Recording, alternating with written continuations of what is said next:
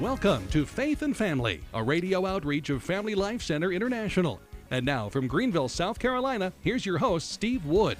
Hello, this is Steve Wood, and welcome to Faith and Family as we continue our series, which we began last week, on worldview. And the worldview is developed in a child's life very often before they even hit 10 or 12 years old. And it's the lens from which they view all of life as well as making moral decisions. But I need to mention something before we begin today's show, which, by the way, is entitled The Foundation for a Worldview. We're talking about the absolute necessary foundation for developing a Christian worldview.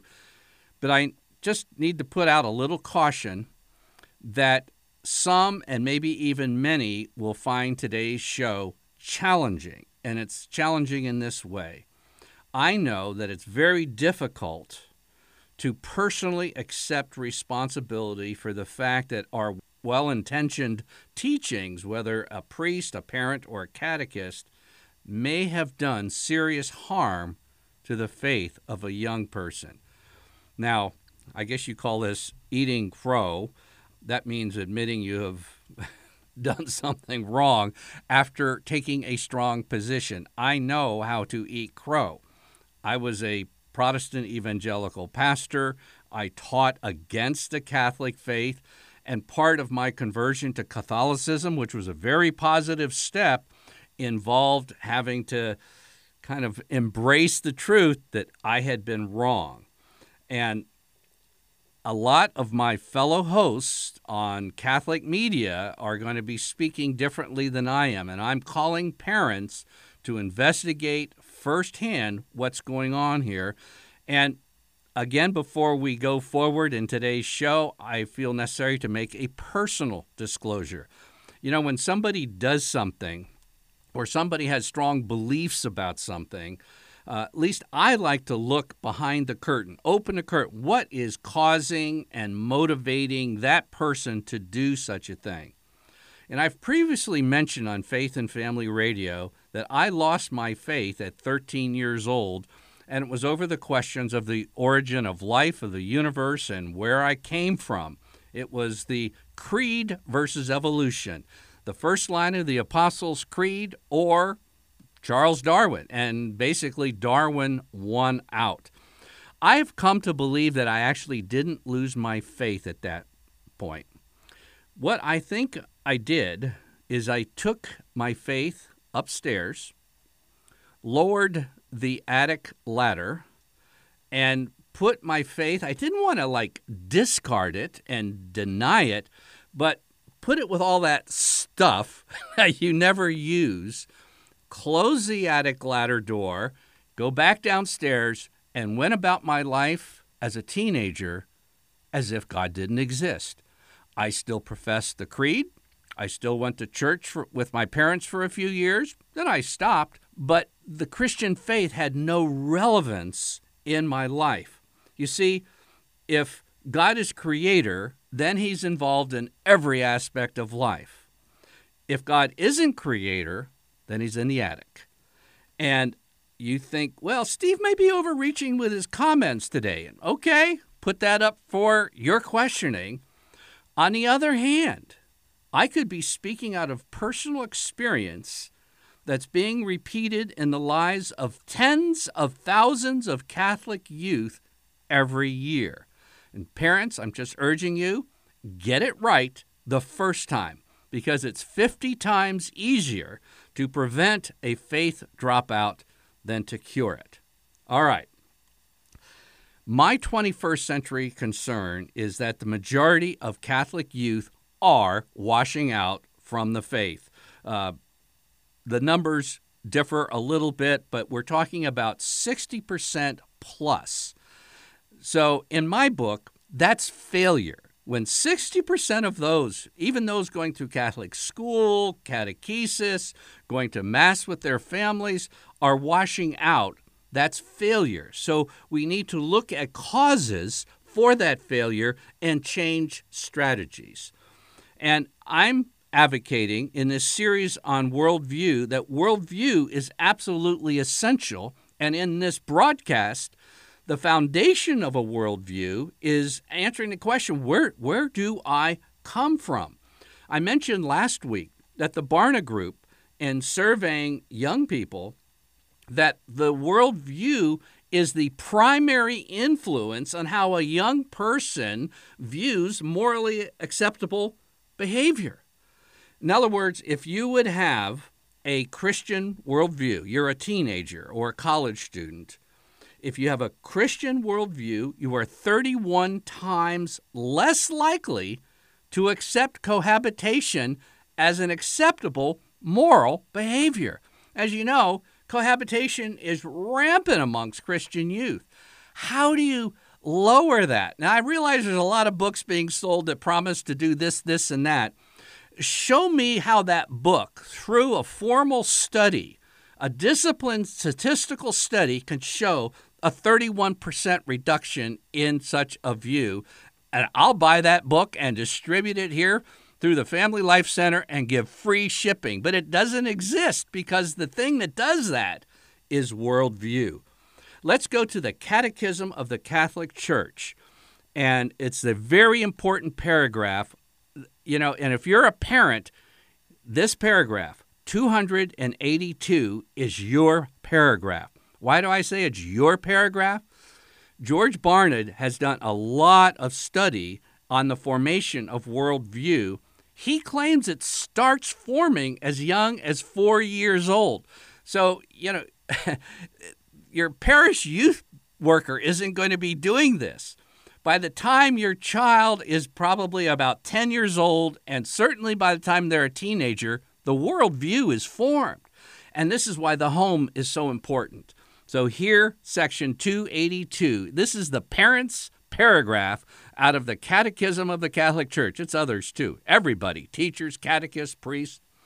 It says this: catechesis on creation is of major importance. It concerns the very foundations of human and Christian life, for it makes explicit the response of the Christian faith to the basic question that men of all times have asked themselves: where do we come from? Where are we going? What is our origin? What is our end? Where does everything that exists come from, and where is it going? The two questions, the first about the origin and the second about the end, are inseparable. They are decisive for the meaning and orientation of our life and actions. I'm going to read that last sentence again, because what this is saying, that catechesis on creation is of major importance. It concerns the very foundation of human life. And the last sentence, they are decisive for the meaning and orientation of our life and actions. That's worldview. And if I could add a word in there, because it's really implicit, I would like to make it explicit. They are decisive for the meaning and orientation of our life, our actions, and our morality. That's worldview, and answering these questions will form a worldview before a child ever gets into the temptations of the teen years and the 20s. This is something that's going to happen in the home or in a Catholic education that is explicitly geared to developing a worldview. Now, according to Barna, in his surveys in the United States, Catholics have the lowest proportion of Christians who hold a Christian worldview, and Catholics also, according to other studies like the Pew Research Group, they have the largest percentage of faith dropouts. I believe that where Catholics are falling down is with question number 1 in a worldview. We're going to have about 7 questions that you ask and answer to develop a worldview. But the most fundamental question, the primary question, the question of major importance is this: where do I come from? What's my origin? And the irreplaceable foundation for a worldview is a belief in God as the creator of all things in heaven and on earth. Now, do you want to collapse a worldview, destroy belief in the Bible, and basically decimate a young person or an old person's faith? Let me tell you how to do it. It's very, very, very simple. You take Genesis 1, basically put doubt into that, because remember, Satan comes with doubt, and then later he follows up with denial. Just deny Genesis 1, and everything in the Bible collapses. It's like one of those explosions that they do. They have an old building, they bring in a special team, and they plant charges all over the building. It just stands there looking fine, and then there's 3, 2, 1, boom! What happened to my child's faith? You know, they've been to Catholic school, they've been catechized, they've heard homilies and this and that. Now they've just walked away. Well, Jesus answered that question. In John chapter 5, verses 46 and 47, our Savior said this, "If you believed Moses, you would believe me, for he wrote of me. But if you do not believe his writings, how will you believe my words?" Those two sentences are the last thing in the Gospel of John before John chapter 6, whereas Jesus is teaching on the Blessed Eucharist, which does take a good amount of faith. And if you start denying Moses, are you going to be surprised when kids start doubting the real presence in the Eucharist? You see, creation faith is the foundation for all of faith. In Hebrews chapter 11, it's a chapter of faith. By faith, by faith, by faith, and Abraham and Isaac and all the key characters through the Old Testament. But faith begins at Hebrews chapter 11 and verse 3. By faith, we understand that the world was created by the Word of God, so that what is seen was made out of things which do not appear. Likewise, the first line of the Apostles' Creed. This is what caused me to put my faith up in the attic and go about my life as if God didn't exist. I really didn't deny. I thought, it might be some time when I'm 80 years old to bring God down from the attic, but he really has nothing to do. He's not a fairy tale. This is, fairy tales kind of are left behind when you hit the teen years, but faith, no, it's something special. So let's just put it up in the attic, but certainly it's not going to affect how we live our lives.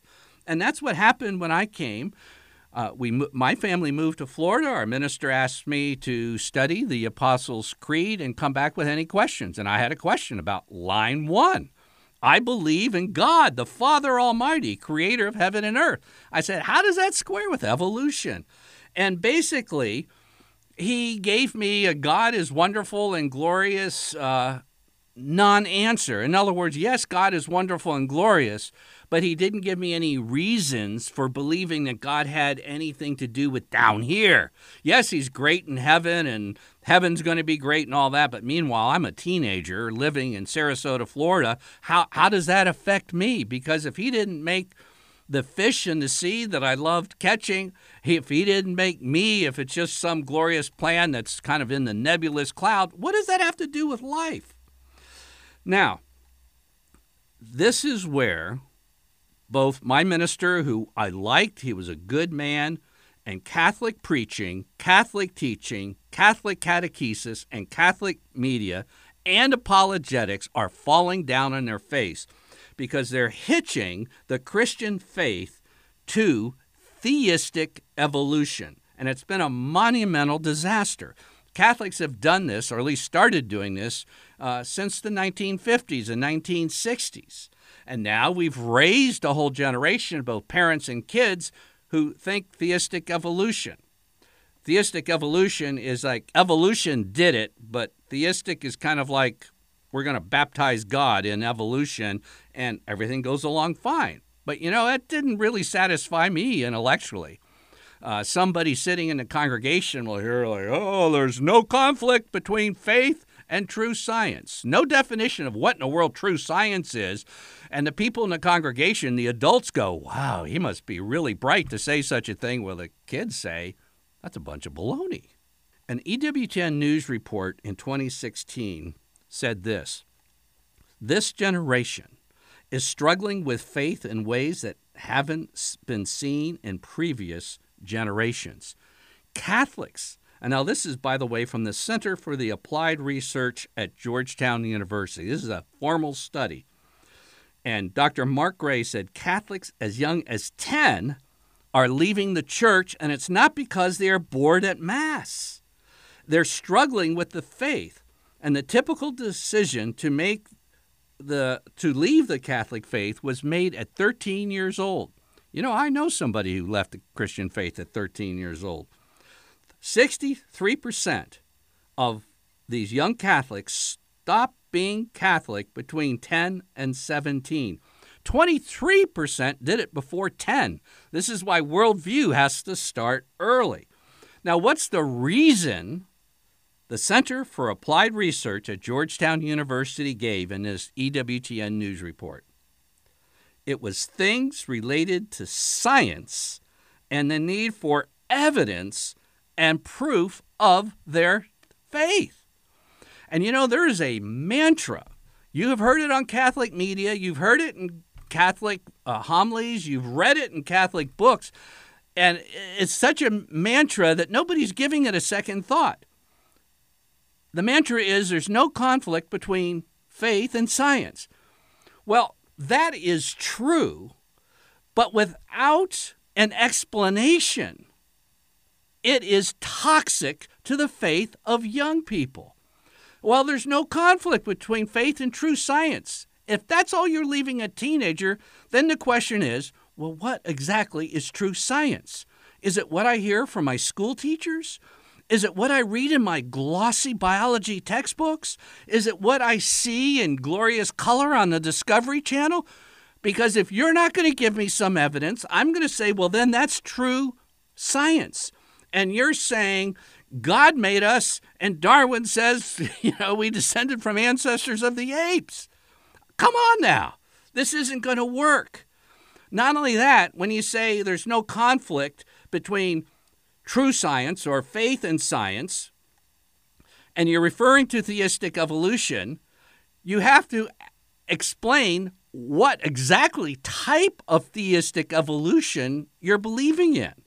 There are at least 3 basic kinds of theistic evolution, and at least one of those is diametrically opposed to the Catholic faith, and that is the most popular form of theistic evolution today. So you can't just launch young people out and says, well, we believe in theistic evolution.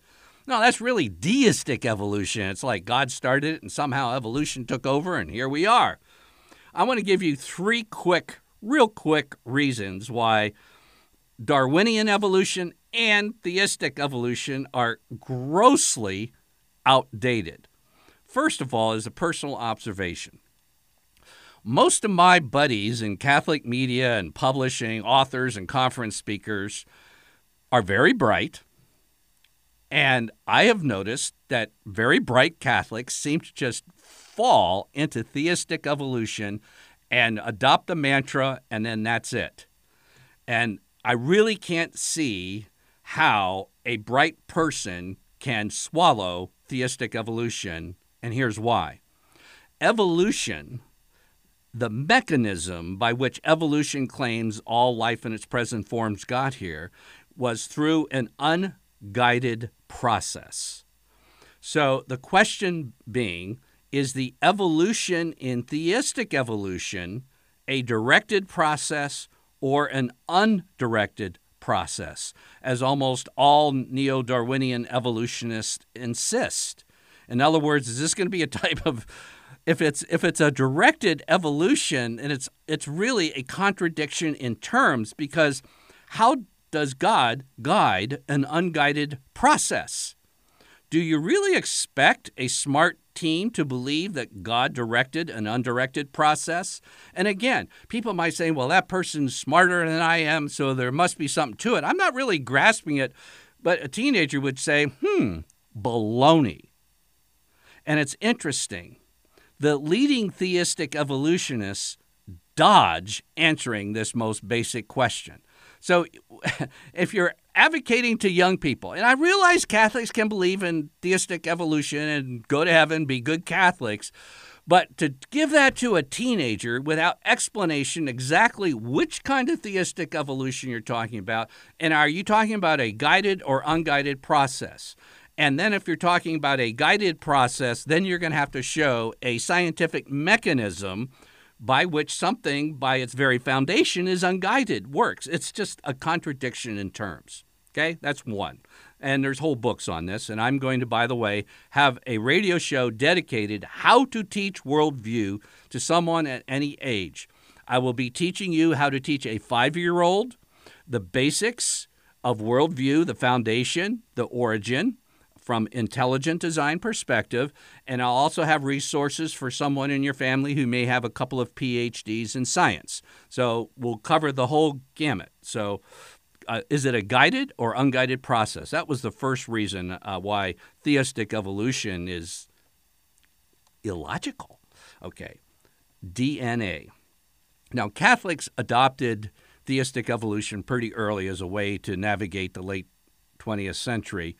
And, it wasn't until in the last half of the 20th century that DNA was discovered.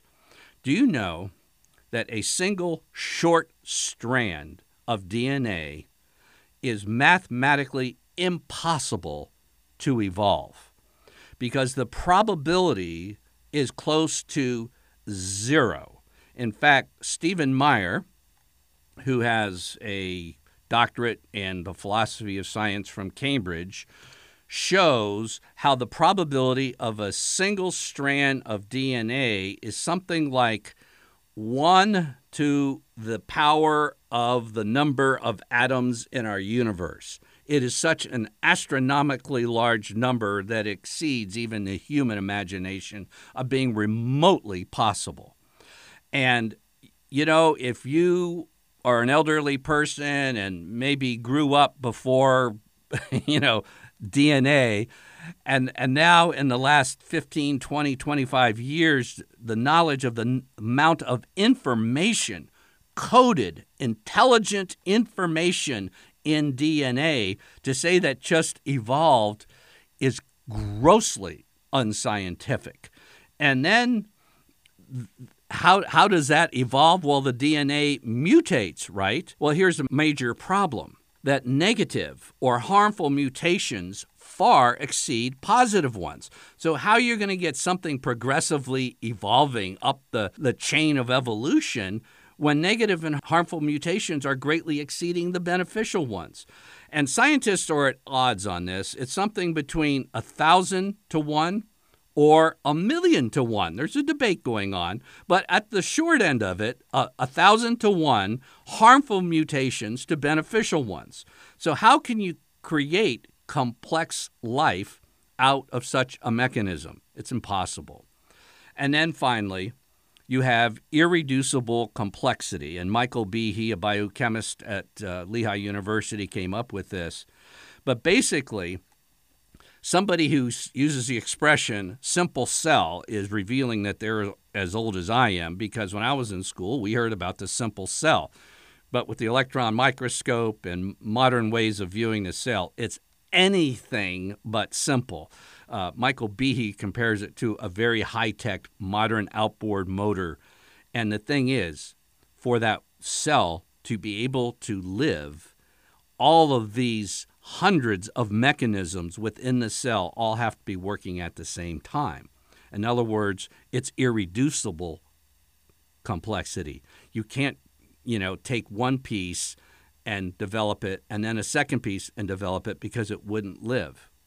A man named Charles Darwin, in a book called Origin of the Species, said, if it could be demonstrated that any complex organ existed which could not possibly have been formed by numerous, successive, slight modifications, my theory would absolutely break down. Well, let's all run to theistic evolution.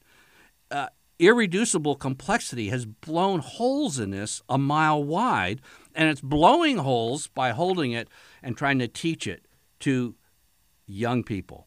Do you know that Francis Collins, who's a Christian, who is the leading advocate of theistic evolution worldwide says that humans didn't come from our first two parents. And most theistic evolutionists, the leading scientists who are theistic evolution, say humans descended from about 10,000 ancestors, not two.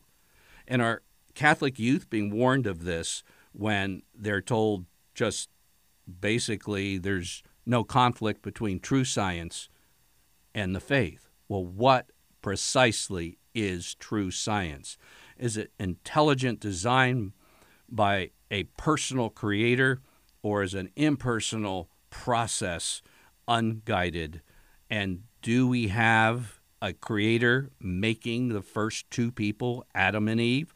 Or are we descendants of 10,000 hominids who were running around the plain somewhere and God decided to call one or two, or even a group of a few thousand, Adam and Eve? I've promised you a broadcast in the future that we're going to teach you, mom and dad, how to teach intelligent design to your children, because this has to be really in place by about 10 years old, no later than 12, but 10 years old. And we're going to teach you ways to do that. We're going to have resources for those who have young people in high school. We're going to have resources for homeschoolers. We're going to have resources that are critically necessary for getting to your children before they go to college, and perhaps to pass along for others of my friends in the Catholic media who think theistic evolution is some great contemporary way to pass on the faith. It certainly isn't. And I urge parents, listen to me. You don't wait for the ship to come in. You personally investigate what I've been talking about. I'll have reading lists for you. You need to find out for yourself that God made us, God actively designed us, and how to teach that to your children is foundational to a worldview. I'm Steve Wood, your host, and you've been listening to Faith and Family. Faith and Family is a radio outreach of Family Life Center International. Visit us online at dads.org to order copies of Faith and Family broadcasts and to learn more about Catholic family life.